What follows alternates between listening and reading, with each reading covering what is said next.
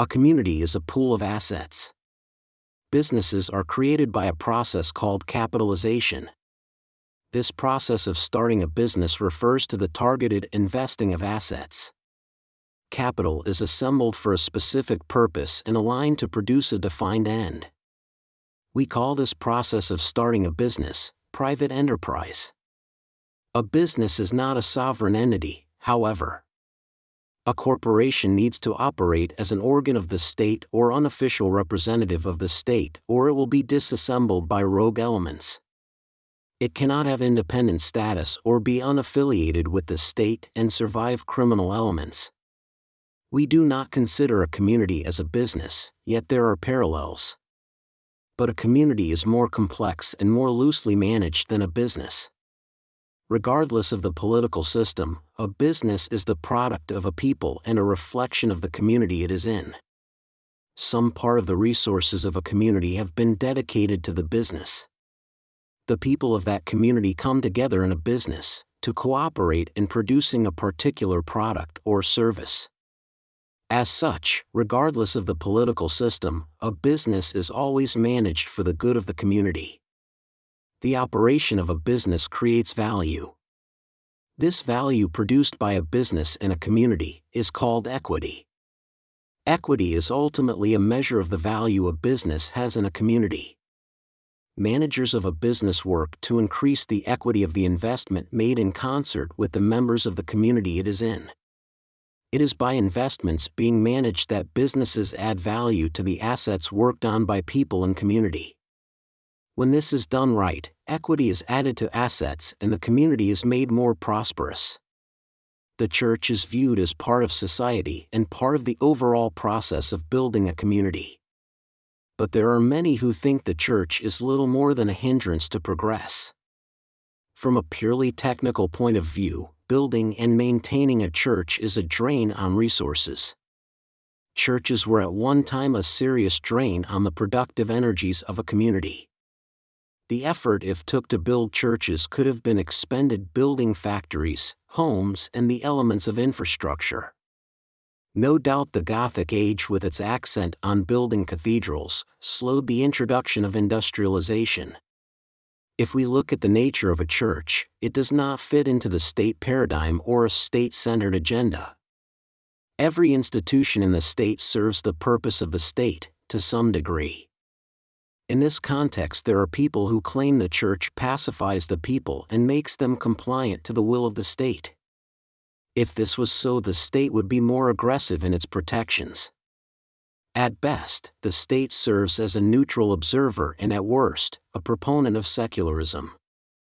Communists, which are keen supporters of the centralization of state power, see no need for the church, and in fact are its biggest opponent.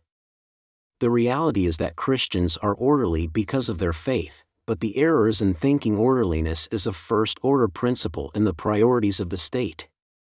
The state wants people who obey the law, but this includes whatever the law is. The order of Christians is irrespective of the law, and this poses problems for states, especially communist ones. The state needs to be physical. The government views itself as the source of all influences and effects. Subjects are the result of the laws and regulatory activities of the state. It brooks no interference in its social agenda. It was no obstructions to its social engineering. We talk of church and state as two different things, because there is a tension between them.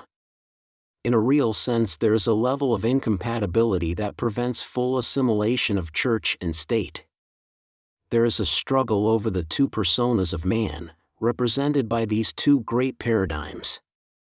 The state owns the flesh of man, and the church owns his spirit. We see physical persons participating in the services of a physical church. But we are told that the true church is invisible, which causes us to question what is happening when we see people gather in a physical church. There is nothing invisible about this. But what is the church, the building, or the people inside, or neither? Assets are visible. The value added to assets are not. The visible church is the assets dedicated to God, but these are not the true church, which is spiritual. Information is analytical and spiritual and unseen. We read the words and hear the sounds, but this is not the information, this is the signal that carries the information. We see the building and the worshippers, but this is not the church, these are the physical things that carry the Spirit. The church is in the equity we add to the things of God, as a community of believers. This is where things become difficult, because if we are aligned with secularists and if our activity is regulated by the state, who are we creating value for? If the state appropriates the value we create to use to build up Babylon, where is the church?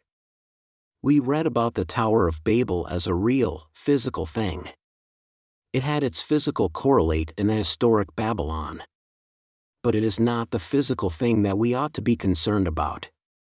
Babylon is a symbol of mankind devoting all of his work and labor to the building up of a system alienated from God. The believer cannot sell his labor to secular institutions and then give a tiny fraction of this to a secular organized institution and call himself a Christian. The value we create through our work must be pure and undefiled by the regulatory apparatus of the secular state. Christians must come together as a unity of faith. Christians work together for the good of each other. The community of believers is the church. The church must be private. We cannot claim to be working in faith if we are working under the law. The ideas are not compatible. There can be only one master. We can only work and process assets to benefit the church and the people of God or do it to the glory of the flesh. Even $1 can only go one way at any one time. We can spend it to benefit the spiritual or the flesh.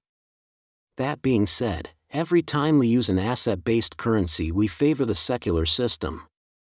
To fully privatize the church, we need a private unit of account. The idea is to block access to our wealth. To use public funds to develop private assets makes them part of the public sphere. When 3 or more come together in faith, they form a church. But this is a technical description. To come together in faith is to rely on the integrity of the other, rather than the regulatory power of the state. The truth is, if we maintain the state as a resource, we lack faith in our fellow believers. This is not to say everyone that volunteers to join the church is a fellow believer. There are wolves in sheep's clothing. But if the exposure is based on a privatized currency, faith is still possible. Access to assets is only through the economy of the church. Purchases create debits and debits impose an obligation on the account holder to liquidate the debt with acts that add value to his account. Purchases create debits and sales create credits, which cancel each other out. The account of Christians ought to trend towards zero. This is a precondition of being Christian. This is a condition for living an orderly life. We cannot claim what we did not create. We cannot permit claims against what we created. Private property is absolute, and no one is to be alienated from the value he or she produced. It is not the asset that is ours, it is the value. The asset can be taken, but the value must be retained until spent.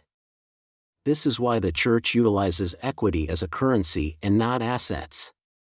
Assets can be stolen or lost. Assets represent a liability for this reason. This is why assets cannot be truly owned. Assets never belong to us. All assets were created by God and therefore are owned by God. We are the creators of liabilities when we claim what belongs to God. Because this claim is fictitious, it cannot be validated. What we claim that belongs to God is always exposed to threats of loss.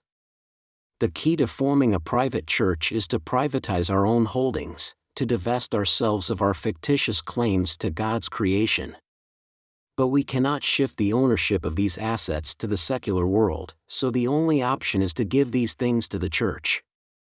All non-personal possessions are given as credit to the church.